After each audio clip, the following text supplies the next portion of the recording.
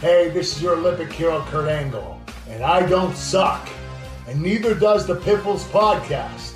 But anyone who plays the Riders, they suck. Oh, it's true. It's damn true. Let's go, Rider Nation. I'm ready. I'm ready.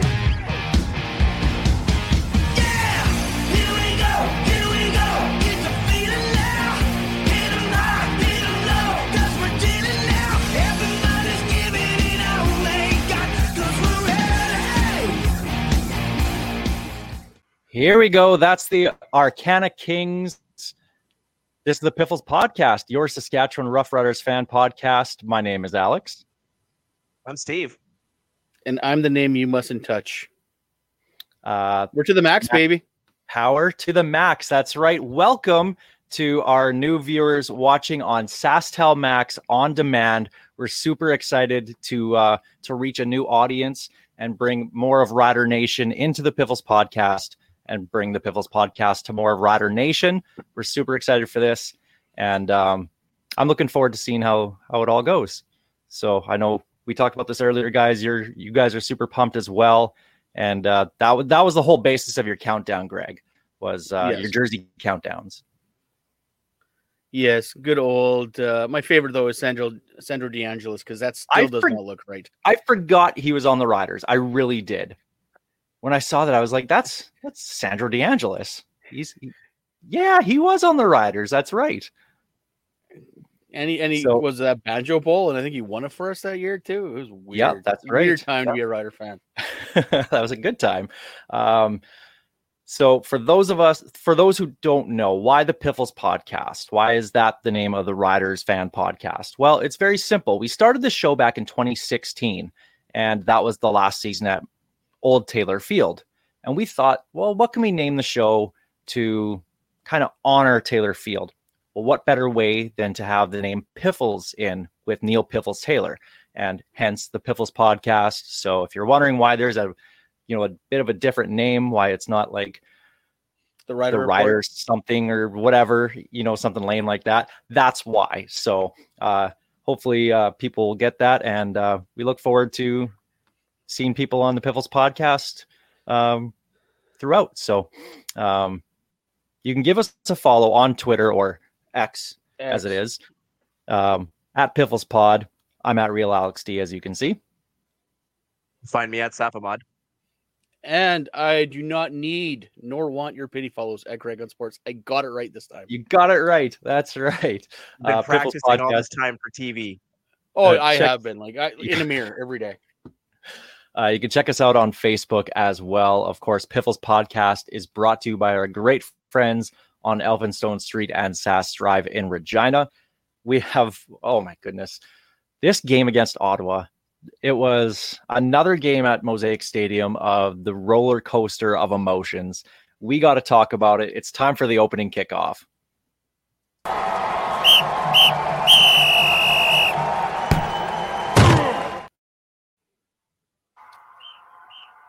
It was a wild and woolly affair. That's all I can tell you.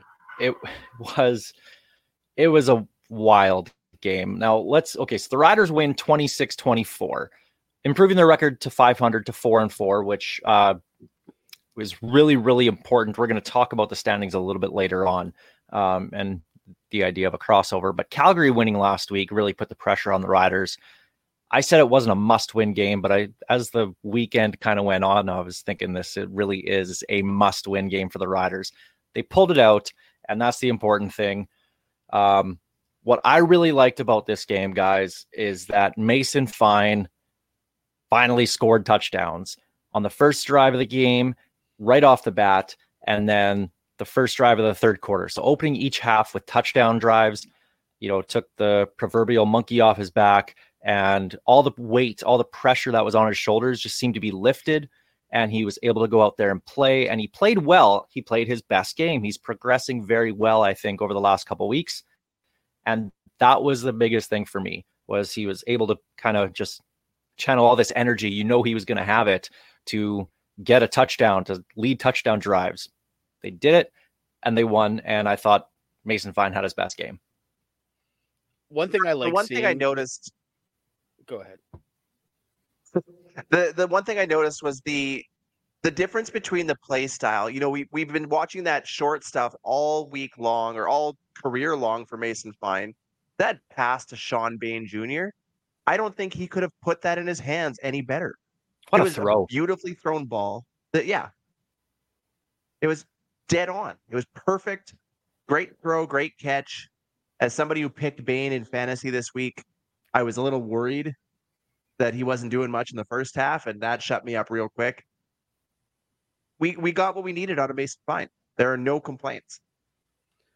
But that's one thing we talked about last week is they need to start pushing it down the field, because if not, those short little dinks and dunks that helped Jarrett Stern, which helped open the running game for Morrow, wasn't going to happen. You had to keep those defensive backs honest, because if they can start playing closer to the line, those little plays aren't going to get you anything. And how about Jarrett And Stern speaking of Jarrett, making his CFL debut and going to him right off the bat to start the game a couple times? He looked, I'm not going to make the comparison to Weston Dressler, but he had that little flash of a Weston Dressler in him. And if they can get that underneath game going and you have a deep receiver like Tevin Jones and Sean Bain that can make big plays, all of a sudden, that's a very, very not scary receiving group, but you're going to have to game plan around a lot of guys. Stearns did two things I really, really liked. He came back to the ball a couple times for Fine to make sure that Fine had a target. And the one, he caught the ball and then turned, and instead of just running right into a tackler, he did this stutter step, made the tackler overcommit, and then took it for extra yards. Like he did the little things in his first game that, shows you he could be something in this league if they have a chance to get him playing time. But there's a lot of guys coming back from injury, and I don't know what we're going to do with all these receivers. What I've been saying all week was exactly what this team needs is another starting receiver to show up and make things even more muddy for that depth chart. Because where do you fit all these guys? You got Bain, Emelis, Jones, and now Stearns, all, realistically lighting it up when they're given their chance. It's a great problem to have, but who sits? Just nonstop success in that receiving core, which is nice to see. And I got to give Jake Winicky some too here. He was catching everything thrown his way. He took a shot in the middle of the field too. Oh yeah, and he was making some hard, challenging catches. And he wasn't Jake Frying Pan Hands. I'm going to downgrade him to a walk at this point because at least there's something he can grab the ball with. You mentioned getting the run game going, and Jamal Morrow had that touchdown, obviously. I didn't think the run game, they kept going to it and going to it and going to it, and it didn't do anything. Would they have 16 rushes for 55 yards? It wasn't going. And that include Mason Fine's scrambles as well. He needs to learn how to slide, but I appreciate the toughness of wanting to go for the extra yards. He slid once. But because I'd explain to my kids what he was doing when he slid like that. But this run game, it's been multiple games in a row where we've wanted to see more, and they just haven't been able to get a push on the O-line. My question to you guys, do you think this is an O-line issue, which we've talked about ad nauseum over the last year and a half here on the show, or is it just way too predictable play calling? Because teams know they're going to run it, and they know what the formations are. They're not being creative with the run game. Yes. No, seriously. With Mason, one thing I like that they were doing is they were doing a lot more RPOs or run pass options, which was working really good until they had that disastrous pullback where that fumble that the Ottawa jumped all over. But with that run pass option, at least it's going to keep those defenders honest a bit, and you can make that decision to wheel Mason out, give it to Morrow. And it was working in the first half, not for a ton of yardage, mind you, but it was helping that offense move the ball, which is half the battle right there. The yards are going to come. You want a situation where Morrow gets those, like he was in the beginning of the season, getting those yards in the fourth quarter, trying to kill the clock. That's the reason why he had those really high yardage games, is because a lot of that was fourth quarter yardage. Right now, they're in way too many close games, or they're running behind where they can't afford to hand the ball off a lot. Honestly, yes is the correct answer to the question. You've got 90% of the problem is on the offensive line. They're not getting any push. There's no openings for Morrow to run through. And we saw it with Hickson, too, in his limited action. He couldn't find any holes either. But it is also a predictability issue. I know the first play of the game, we ran it just off the side, or I think it was just up the middle. And I turned to Ferland beside me and I said, this is a run. I shouldn't know that from my spot. I shouldn't be able to point out a run without any hesitation. If I can do it, I'm pretty sure the 12 guys in the field are sitting there licking their chops and ready to take them down. It's not a good recipe for success. So there is definitely an issue of predictability. But I find it hard to knock on the O-line this week, given they did the job keeping Mason Fine upright all game. They So I'll give them actually some props. they had their best game pass protecting, I thought, all season long. And yeah, Fine took a couple hits, but generally speaking, that was the best they've played all year, especially going up against Lorenzo Malden, who's turned into one of the top 3 defensive ends in the league. So I thought they did a really good job pass blocking. And I thought the play calling was really good. It was a lot of quick releases, but they did press the ball down the field as well, too. There was that long pass to Sam Emelis, who made a great catch. So I'm not going to harp too much on that this week, mostly because everybody wants to talk about Jake Dolegala and short yardage offense. And so I think we can put to rest the idea of Fine versus Dolegala for at least another week. So we're going to start doing Dolegala versus Patterson? And that's exactly it. What's the point of having a short yardage quarterback if you're going to put your non-short yardage quarterback in there? I get it. The guy's huge. He's 6'7", and getting a yard should not be very hard in the CFL.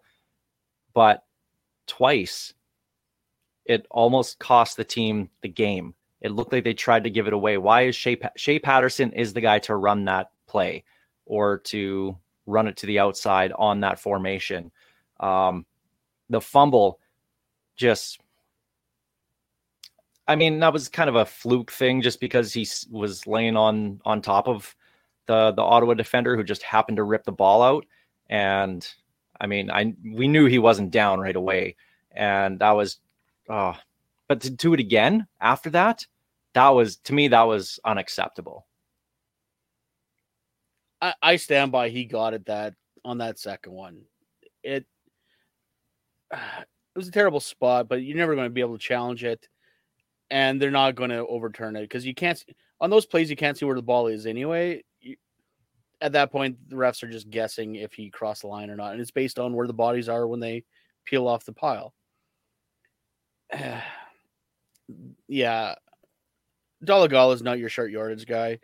I don't know why they started that. I saw someone trying to say that Patterson is injured. Maybe he is. I don't know.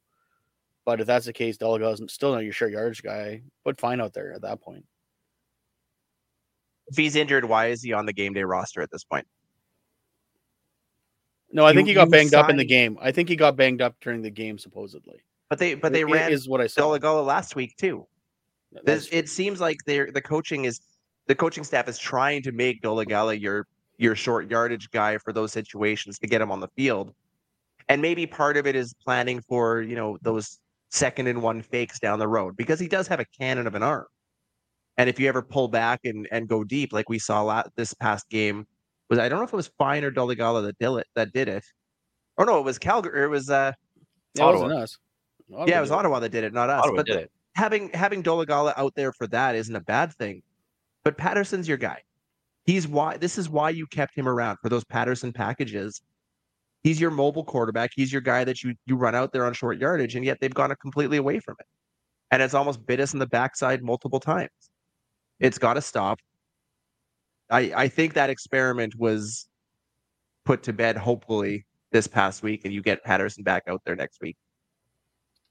And I think this comes down to coaching and just maybe out coaching yourself. I mean, obviously, if Patterson's injured, then I get that's what you do. But you also have Nick Marshall, who ran short Did it before. yardage for his team a few years ago. So, I mean, he could absolutely step in and do that. But okay, well, coaching decisions. This whole game just felt like both coaches, Bobby Dice and Craig Dickinson, were trying to give the other team the win.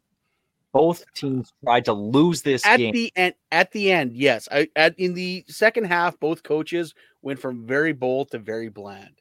It was, but Dickey sending out that fake field goal package, and the minute I saw Dolegala out there and not Korsak, I'm like, are they faking this? And Ottawa bit all over it. Both coaches in the first half were going for it, and then the second one, you could tell both coaches are very nervous about their tenure because they just decided to pull back the playbook for some reason. Well, I can't imagine right now that Bobby Dice is all that worried about his contract right now. He's taken a terrible football team and put them back into the playoff race. We all had them bottom of the standings to begin with. But Dickey is absolutely on the hot seat. I mean, I don't think I've laughed at a tweet harder than the Dickey when he finds out his job is safe for another week tweet. That was some solid. Hey, everyone work. loves that one. Yeah, It went from celebrating painters to chefs to coffee enthusiasts. Everyone loves that one. And that was based off Lauther's 54-yard field goal, which, we've been a little bit tough on Brett Lauther this year, who's honestly kind of deserved it up until this point. I think not because he's doing poorly by any means. I mean, but our expectations are so high of Brett Lauther being the top kicker in the league or the second top kicker in the league that we expect him to make every single kick. And when he doesn't hit one, then it's like, what are you doing, man? That's your job, right? So we wanted the competition to come in early in the season. It did. Campbell Fair now since released as well. The question was, is Lauther's leg good to go? And I mean, nailing a 54-yarder in the clutch like that, he's good to go. So Brett Lauther is back. And I mean, as long as he's hitting those kicks, they're going to win a lot of football games.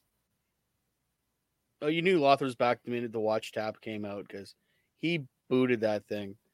And I full disclosure, I'm in my seat going, go for the single, take it to overtime. Because to be fair, and I love the man, but Lauther hasn't had it this year. So I was very nervous going into that game because if he's short, we're screwed. If he's doesn't have enough, even if he's wide and doesn't get through the end zone, we're losing that game probably. But yeah, he was a good 5-6 yards deep. So his leg is back to where it needs to be. I mean, we went out for drinks afterwards and we all were toasting Brett effing Lauther all night long. How do you not love the guy? And you love the turnaround, and what that's going to do for his confidence going forwards is the big marker for me.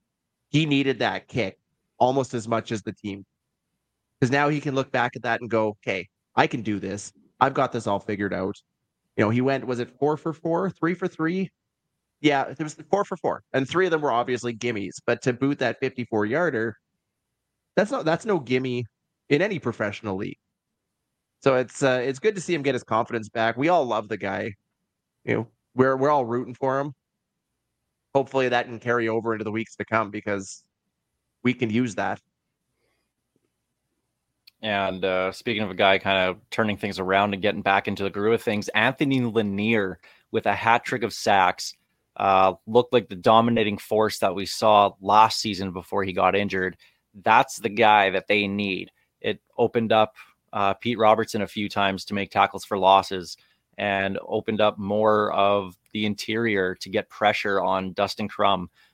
They got a lot of pressure on Crum. They got 5 sacks and probably could have had a few more as well. So to see Lanier getting back into it, that was the big thing on defense for me. The rest of the defense played very well. Again, they were put in bad situations by special teams and the Riders offense the entire game. So basically to hold Ottawa to all those field goals and the one touchdown wasn't on the defense. They did another solid job, but if that's the defense we're going to get going forward, then this team is going to be very, very competitive, even up against, the BCs and the Winnipegs coming up. I think one thing To we've me, seen it wasn't just the sacks. It was the timing of a lot of them. A lot of them came right after some of those brutal turnovers deep in our own end, and you'd see it instantly. I think two of those turnovers were inside the 25, and they ended up with negative yards and kicking a field goal, either sacks or penalties or a combination thereof. That to me is just as important as the number of them. It's the timing. They got through when they needed to. 6 sacks is a great game at any point. Oh, they were getting play from everybody. Corte Lake Moore with a sack as well. Linebackers look good. I can only think of one play where Moncrief thought Crum was going to run, so he came up and then left the receiver behind him wide open for a first down. But other than that, I can't think of too many plays going, what were they thinking? The defense, as always, playing very, very well. And that's what has kept us in the games with the Torontos, with the BCs. It's just sometimes our offense and our special teams just have not kept up to it. Who had a really good game, I thought, was Jeremy Clark.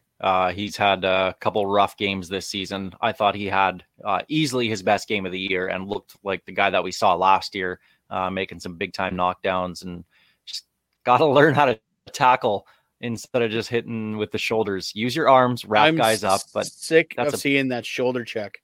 That's a pandemic across pro football for all defensive backs. They just want to get the hit. No, wrap the guy up. So I'd like to see more of that. But Jeremy Clark had a really good game. So that was nice to see.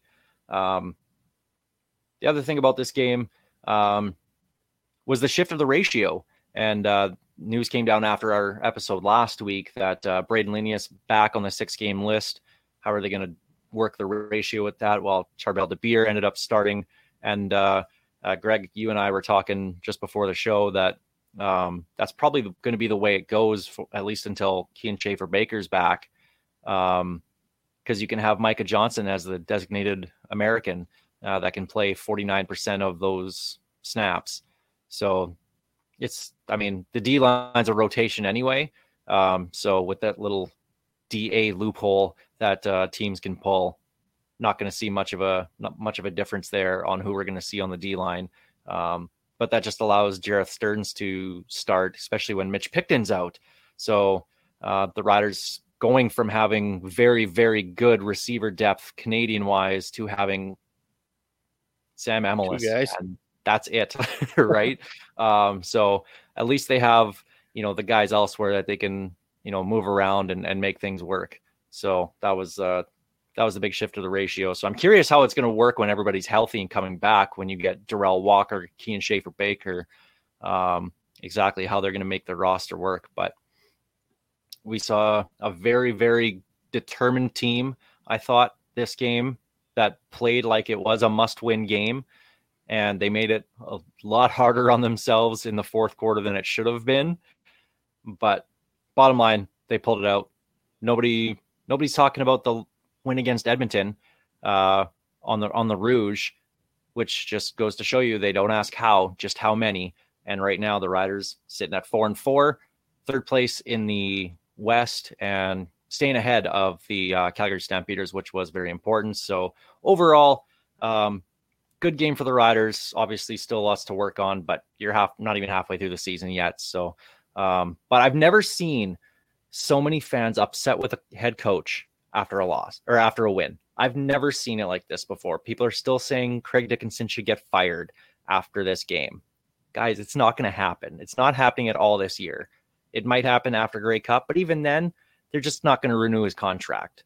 So anybody thinking that Craig Dickinson's going to get fired, sorry, it's not happening. Yeah, if it hasn't happened yet, it's not going to happen now. Those are going to ride out to the end of the year.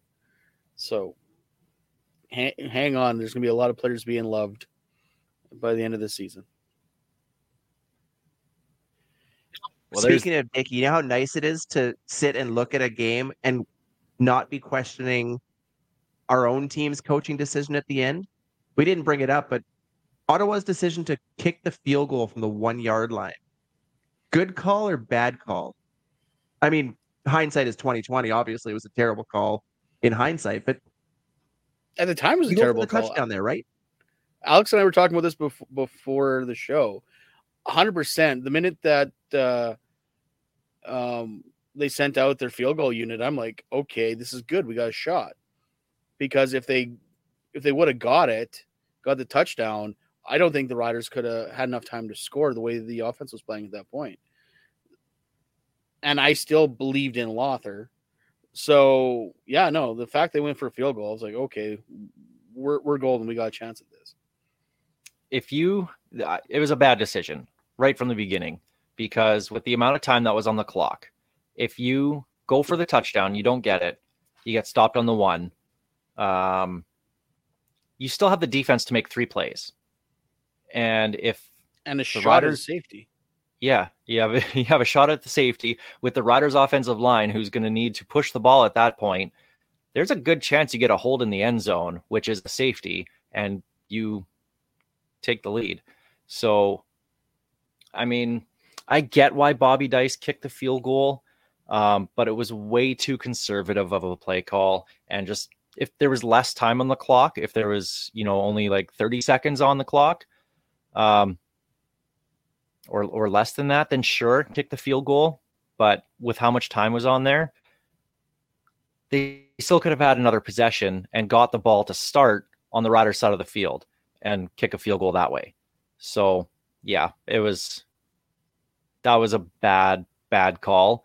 Again, it was playing not to lose as opposed to playing to win, because in the CFL, even if your team's getting stopped on 3rd and short and 2nd and short, like they were most of the game, and the Riders have had a pretty good record of stopping teams on 3rd and 1 this year, a yard in the CFL should be a gimme. You should always be trusting your offense to get 1 yard every single time. So I didn't like that for Bobby Dice. Obviously, the Rider fan in me liked that from Bobby Dice, but it was I didn't like it. Somebody on Twitter said it perfectly. They said that the Riders' decision to go for 3rd and 1 deep in their own zone was a great play call and terrible execution. And Bobby Dice's decision to kick the field goal was great execution, terrible play call. And it's absolutely right. And both were the opposite. They go for it was the right call on both ends. We saw what happens if you mess up, but you still got to have faith in your team to get a yard, especially when you got a mobile quarterback behind. Questionable at best, but we'll take it. Know what the bad play call of that game was? Not having enough fencing. I know where you're going. Not having enough fencing to keep the sheep in. That was the best part of halftime. We went over to behind the Redblacks bench for halftime. Clinton, Ashley, and Kaylee were in Ottawa Redblacks fans from Ottawa for the game, and went to go hang out with them. And then the sheep got loose, so we all just stopped talking and watched the sheep. That was the best part of halftime. My favorite part about the entire thing is when the sheep made it all the way to the other end zone, and the cheer that went up. Like it scored a touchdown. It was amazing. Everyone stopped watching the kids trying to ride the sheep. Everyone started just watching the sheep run around. I love watching the little kids biff off and like just hit the turf hard when they're holding on to those sheep. There's something about that. It's so entertaining. It's fun. They got the helmets and pads on and everything, so they're fine. So that's why, I find it funny.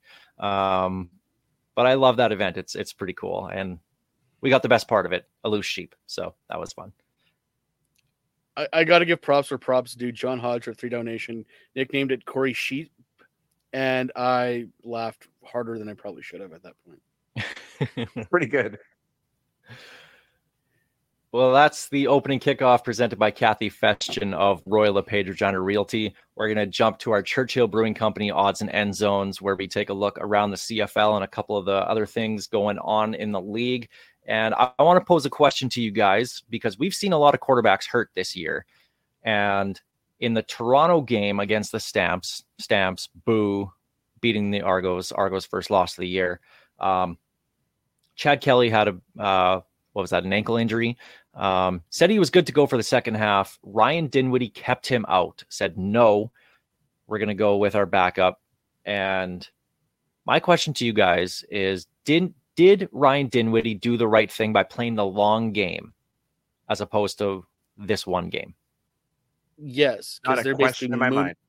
they're basically moonwalking into the playoffs in first place in the East right now. So why injure your meal ticket? Sure, could he play? Probably. Could that ankle get hurt more? Yeah. So who cares? Sacrifice the pawn to take the chessboard. That's all you got to do.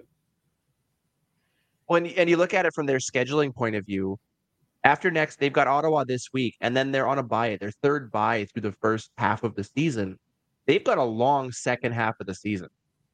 That's it for them. Their byes are done. This is a chance to get him healthy before what will be a long stretch of football.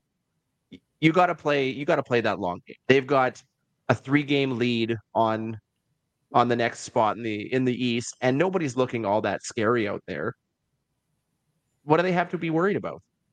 Like Greg said, they're basically moonwalking into that. You can book the Eastern Conference or Eastern Final at BMO already. It's going to be there.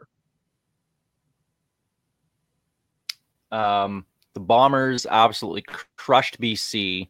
Don't tell me that was just a regular game that for Winnipeg. That was a revenge game.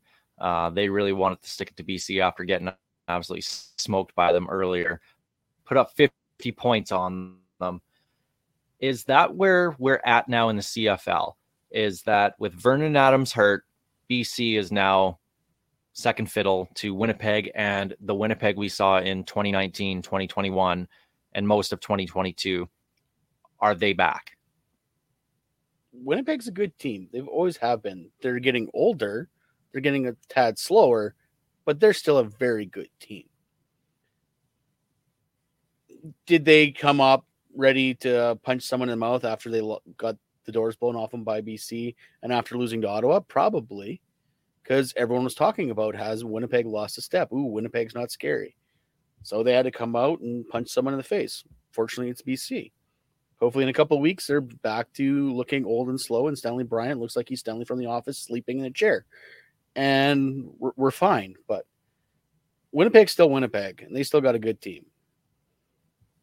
Biggest difference between that first game and the most recent game, other than the injury to Vernon Adams, was the fact that Kenny Lawler's back. I think he brings a lot to their offense. He's Zach Caleros' what do you call it, security blanket now. He's a big reason why that offense will get better. But this is a one-off to me for BC. They still have a championship level defense that has played out of their minds through the first half of the season. I don't think they're going to be giving up a 50 burger again anytime soon. This was a statement game for Winnipeg and we'll get them next week from the BC Lions. All right, going to the other the other feline team. Tommy Condell mutually parted ways with the Hamilton Tiger Cats, their offensive coordinator, on their bye week. Second straight week we've seen the team on the bye get rid of their offensive coordinator. Is this going to change anything in Hamilton, despite the fact that they have their top two quarterbacks out? Not really. No. Okay, let's see what they can do with the third string quarterback and a new OC. It's still a third string quarterback. Hamilton is up against it. Fortunately, they are in the East, but still they're third, looking in behind Ottawa and Montreal and Toronto. Like they're fighting for that third spot, and it's going to be a tough one. As long as Taylor Powell is behind center in that game, I don't think anybody has to fear the Hamilton Tiger Cats right now. No change in OC is going to affect that whatsoever. And given it appears the injury to Bo Levi is likely longer than your 6-game injured list, Hamilton's in trouble. And when they're hosting the Grey Cup, we've said this before, it sucks to see a team hosting the Grey Cup not be great out of the gate. We did it last year, coming down the stretch. Hamilton needs a turnaround. It's not going to be with Taylor Powell. Now, sticking with the Ticats, everybody is talking now. I've seen this across Facebook, Twitter, social media, fans going crazy. There's going to be an Eastern crossover this year. That's how good the East is. No. Okay, well, the second best team is 4-3. The other two teams are under 500. Have you seen Hamilton with Taylor Powell? They're not. You need all four teams to be better than the Riders and Calgary, and that's simply not going to happen. So, do you guys buy into this? We might see an Eastern crossover this year, because I sure don't. I don't see it happening. It's a sharp drop off. Once you got Toronto, then it's fairly sharp drop off to Montreal, and then another steep drop off to either Hamilton or Ottawa. I don't see Ottawa or Hamilton being better than us or Calgary at this point. I just don't see it. Outside of Hamilton, who has played 6 divisional games, none of the others have played more than 3 or more than 4. There is a lot of divisional games left to go, and things would have to go perfectly for all 4 teams to finish above the third in the West. You're not talking about the West Division where there's 5 teams and 4 of them can beat up on one of them, Edmonton. That's not the same out there. You have to have all 4 continually winning, and that's not going to happen with East versus East games. And a lot of those, who's gonna finish ahead of Calgary and Saskatchewan? I can't see Hamilton doing it. I can't see Ottawa doing it. Montreal, yeah, they'll finish second, and they'll probably be a higher standing spot than either of us. But there's just that they don't have enough horses out in the East to make that happen. It's statistically less likely than it is with a Western crossover. Okay, Steve, I know you've been waiting for this one. Is your favorite quarterback of all time is now officially a free agent. Chris Streveler has been cut from the New York Jets. Waived. You're lucky we're on injury TV now, and I can't, give you the one finger salute anymore. Apparently, that's frowned upon. I want to say you're lucky that I didn't have enough time between I found out when he was cut to now, or there would have been a video package. Oh, that's when he I signs. I had the music CFL. downloaded. You have time when he signs back in the CFL. So, where in the CFL will we see Chris Streveler? Will we see him in the CFL? Before we get too excited, somebody has already tweeted out. I want to say it was Naylor, but I could be wrong. His issue in the NFL is injury related, and it's unlikely, thank God, we will see him in the CFL in 2023.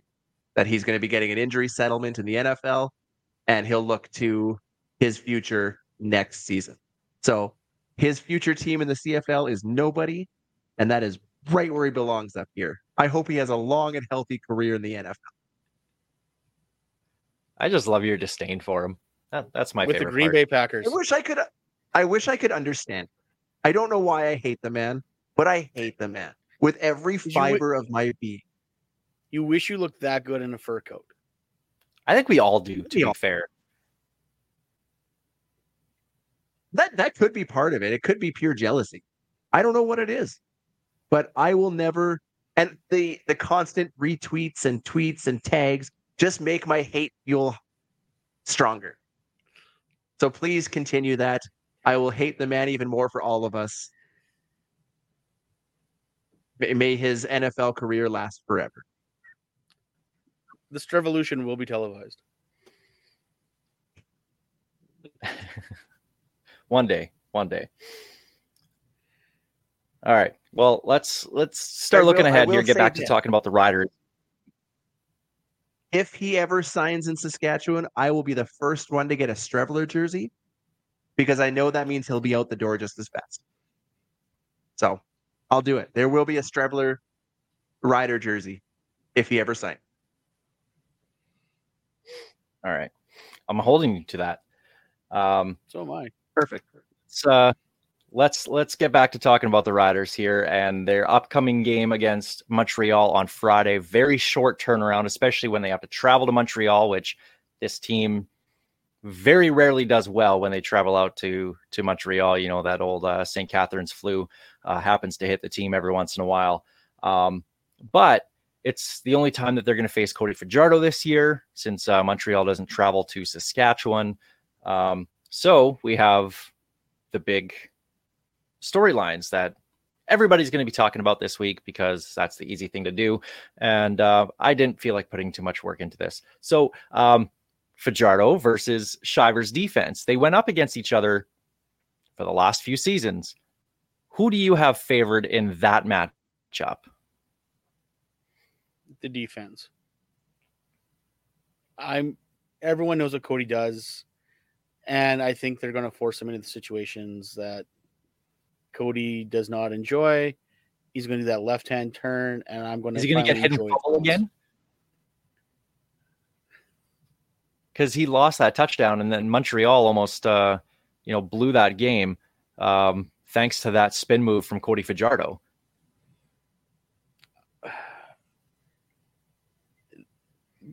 If anyone knows how to play, it's going to be the Riders' defense. So I think Fajardo's in for a long game. I mean, we saw what this defense can do against high-quality offenses in Toronto, even Winnipeg, BC. They've been playing lights-out football. I would put them up against anybody, and I will absolutely put them up against Cody Fajardo.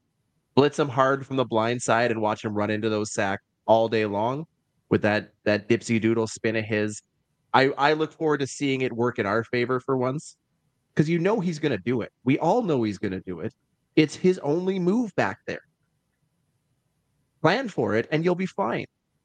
He's not the mobile quarterback he once was. He's not the guy that we need to fear anymore. Give me that defense all day long. All right. Well, we have quite the contrast in coaches in this one. You have Jason Maas from Montreal, wears his emotions on his sleeve. You have Craig Dickinson, who is usually pretty calm, pretty well-mannered on the sideline. You don't see him, lose it like Jason Maas does. Who do you give the advantage to here in coaching? I give this one to Maas. And I think it's no secret what I think we all think about Dickinson as a head coach. I think Maas is going to come into this game with a chip on his shoulder. He took a lot of the, rightfully or wrong, the scapegoat of what happened with this team, especially last year. And I think this is going to be his revenge game. He is going to do what he can to try to put the foot on the necks of the Riders. Remember what I said about the Riders and taking that defense over any offense? I'm going to take any head coach over Craig Dickinson. There's no... We haven't really been subtle about our disdain for his coaching decisions of late. I have to go with Maas on the coaching side. He's the better head coach, and there's no question in my mind.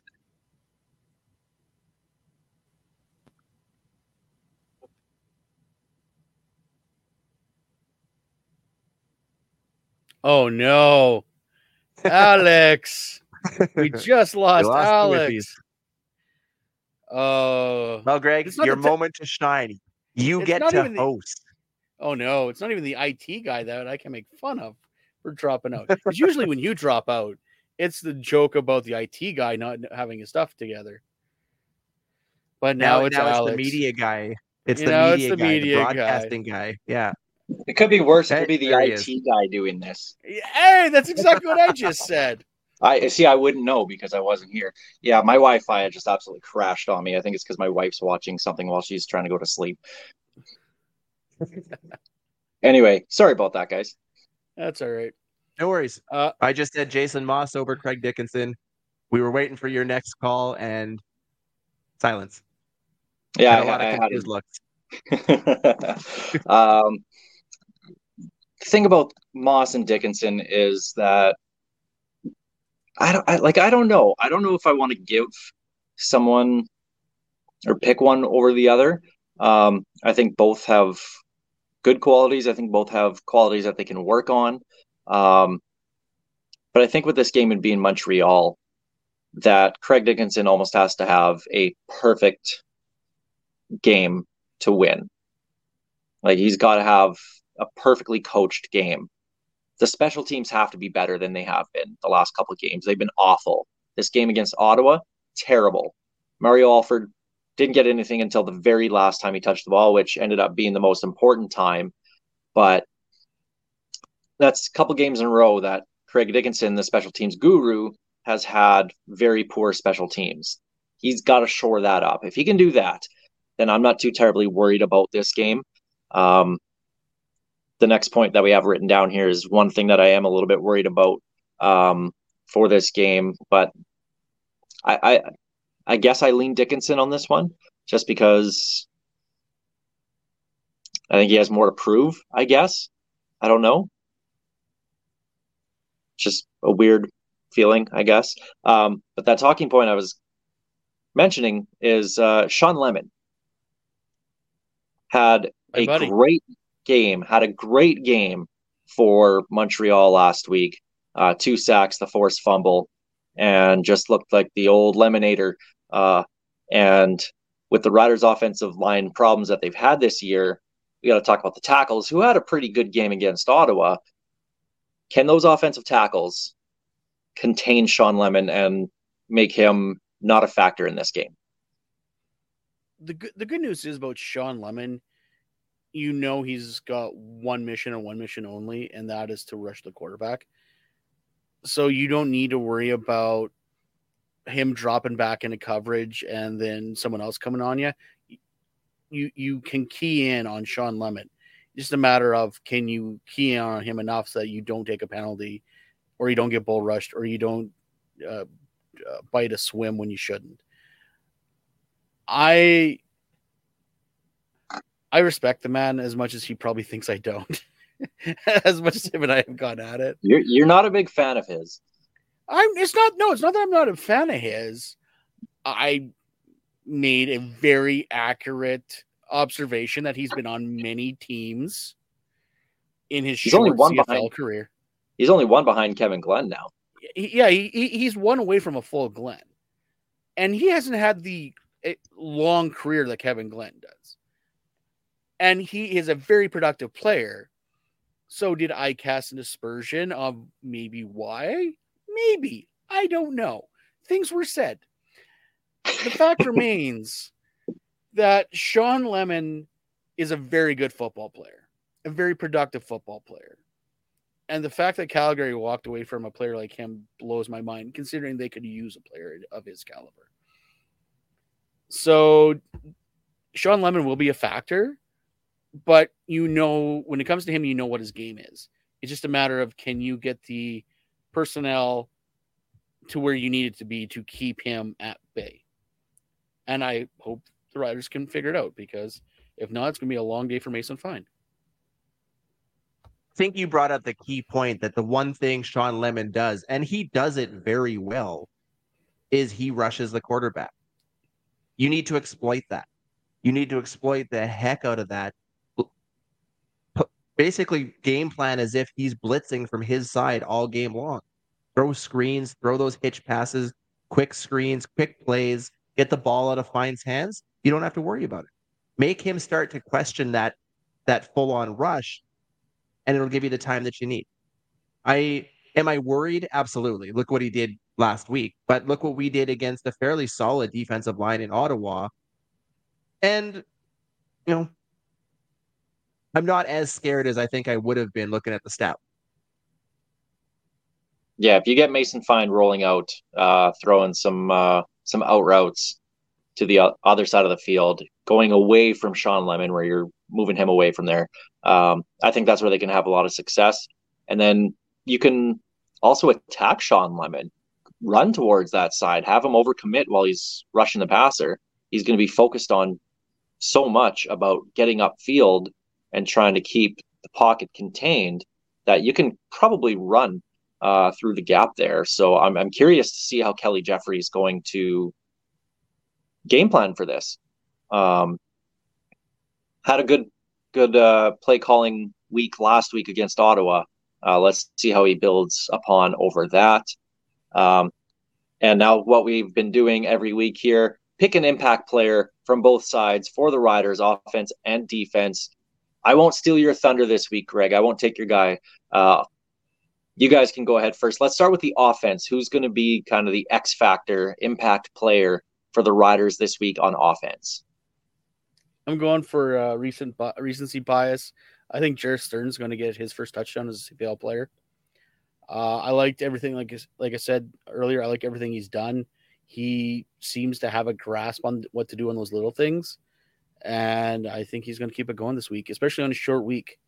There's not going to be a lot of practice, so basically what they did last week is going to have to carry over into this week. Took one person to take the name I was going with.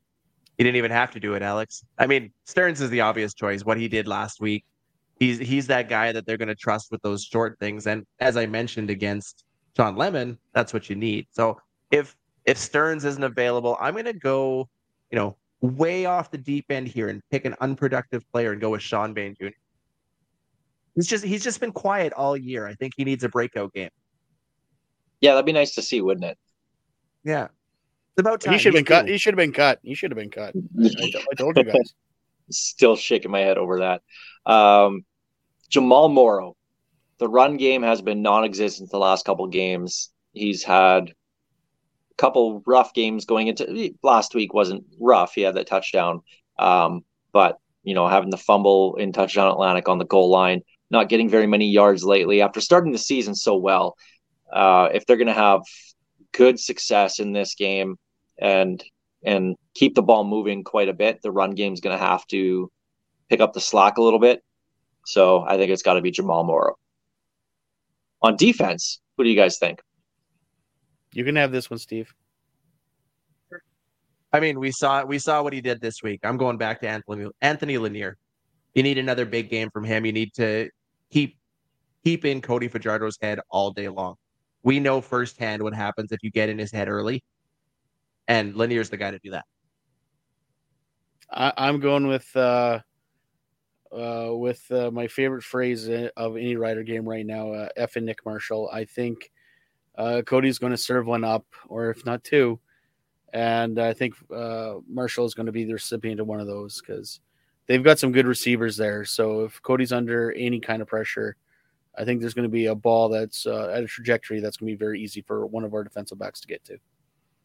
And I'm going with one of those defensive backs, not sure which one, but whoever is covering Austin Mack.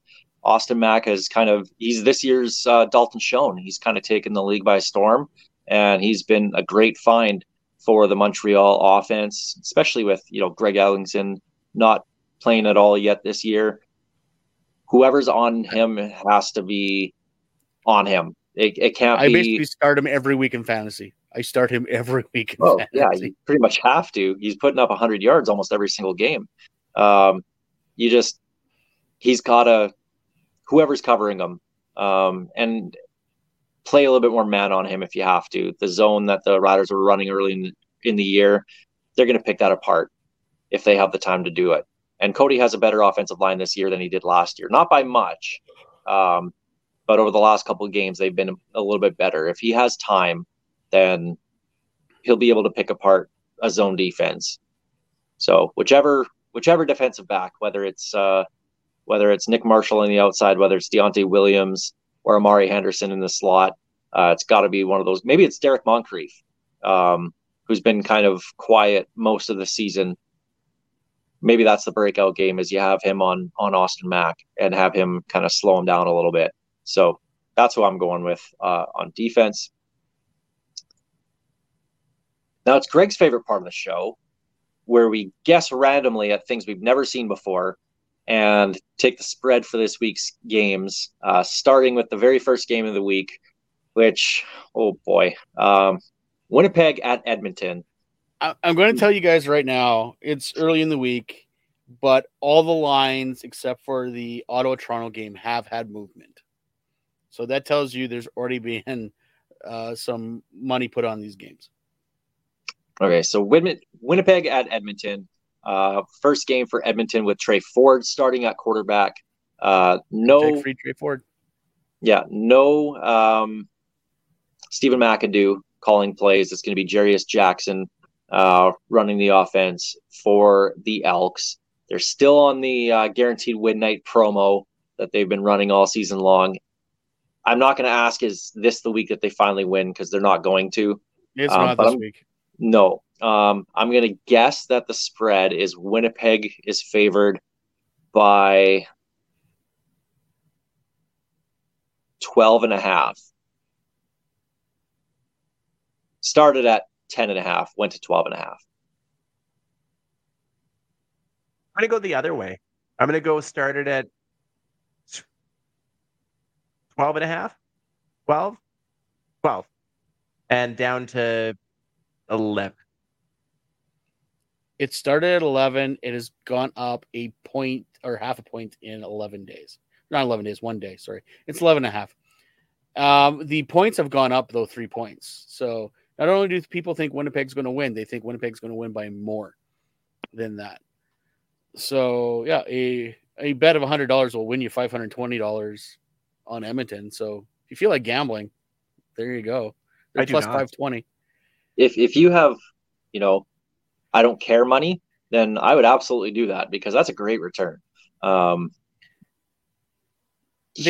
almost gained $200. They started at plus 363. They're now at plus 520. That's a huge change. This feels like the Washington Generals versus the Harlem Globetrotters. Yeah, you think eventually they're going to win. It's not going to happen in front of you. There's no way Edmonton wins. What do you mean you took all your money and put it on the Washington Generals? I thought they were due. And there's our Simpsons reference of the week. You're welcome. Yeah, Winnipeg covers easily. Yeah. Second game, Saskatchewan at Montreal. I'm going to say Montreal is probably favored.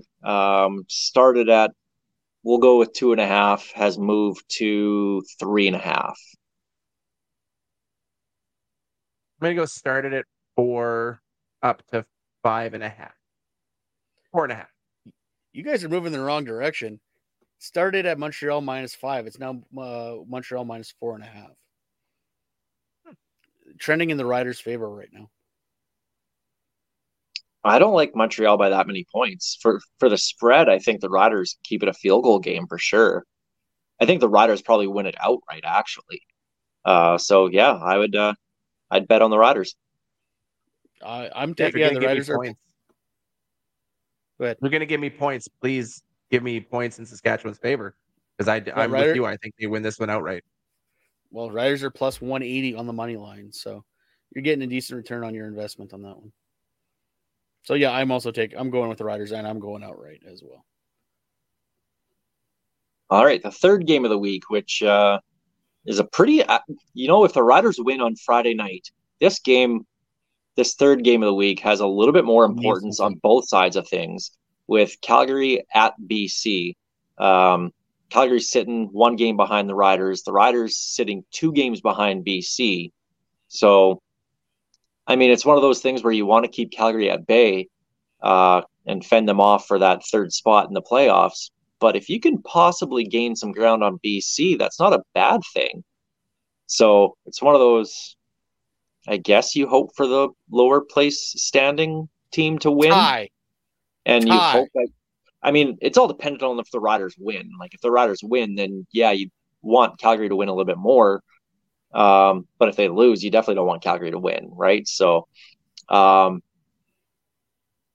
say that BC started out -3, is now at -2.5, is my guess.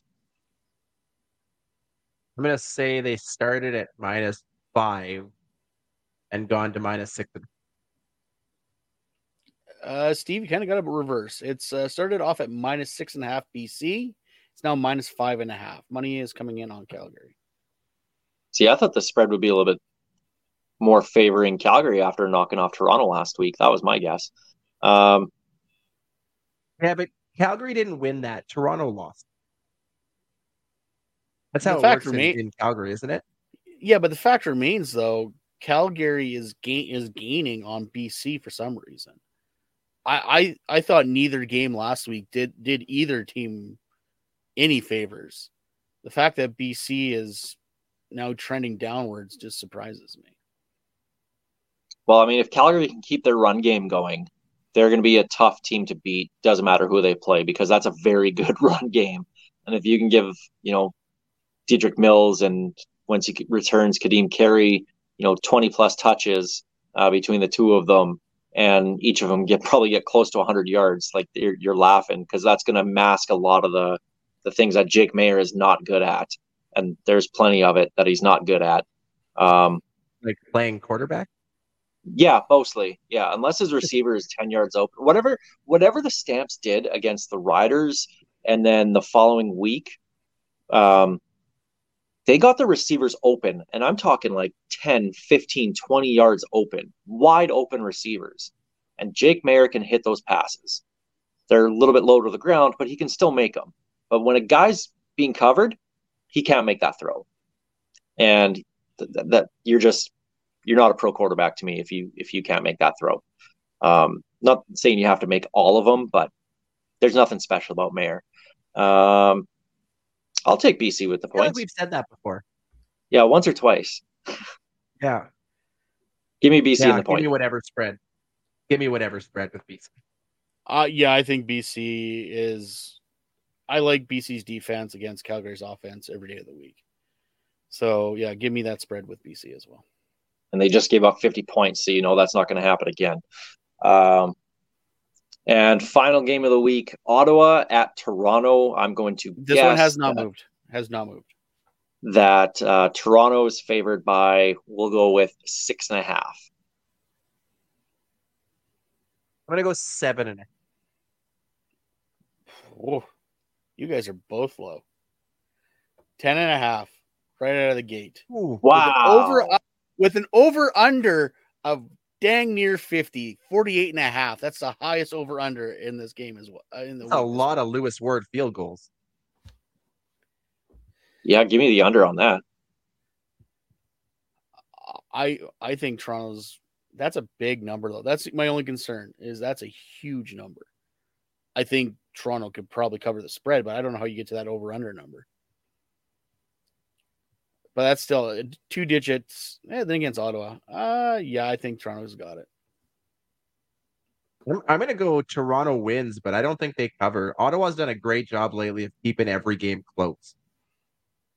Actually, good point. I think they keep it another close game. Their defense will do something to keep them in it, and they'll have another shot for a late comeback. But they've had 3 out of 4 games in a row they've had a defensive touchdown for the Ottawa Redblacks. Like their defense is playing at a pretty good rate right now. They'll keep it close. I don't think they win, but they'll definitely cover that spread for sure. Toronto's minus 430. Toronto money line's minus 437. Ottawa's plus 353. Like that's just nuts. I don't know why that number is so out of whack. Well, it should be another interesting week in the CFL, as it was again this week with the Riders kind of just finding a way to figure it out despite kind of shooting themselves in the foot most of that second half, keeping Ottawa in that game. But a tough test against Montreal coming up this week. Montreal clearly the second best team in the East, and no love lost between the Riders, their coaching staff, and Cody Fajardo. So I'm really, really intrigued by this game. I think it'll be Cody's going to want to play his best game of the year in this game to show the Riders that they made the wrong decision. So when you see a motivated guy like that, usually they play a pretty good game. So I expect this game to be pretty tight back and forth for the Riders against Montreal.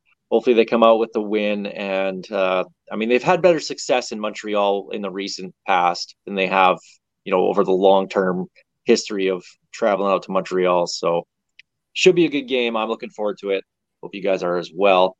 And we'll we'll recap that next week here on the Piffles podcast, and look forward to the following week after that, a game against BC. So that's another tough one coming up for the Riders. Tough schedule coming up here going into Labor Day and the Banjo Bowl, but all games that you're going to have to find a way to win at some point, whether in the regular season or playoffs anyway. So we'll see. We'll get a real test and see what this team's really made of over the next month here in Riderville. But that'll do it for us this week here on the Piffles podcast. Of course, Piffles podcast is brought to you by our great friends at Dairy Queen on Elphinstone Street and Sass Drive in Regina. Special thanks, as always, go out to Kathy Festian of Royal LePage Regina Realty, Churchill Brewing Company for their support making the show possible. And again, thank you to SaskTel Max and to everybody watching on SaskTel Max On Demand. We're really excited to share more with Rider Nation and get to meet more Rider fans in the future. This is Ghost Behind Your Mind by Tyler Gilbert.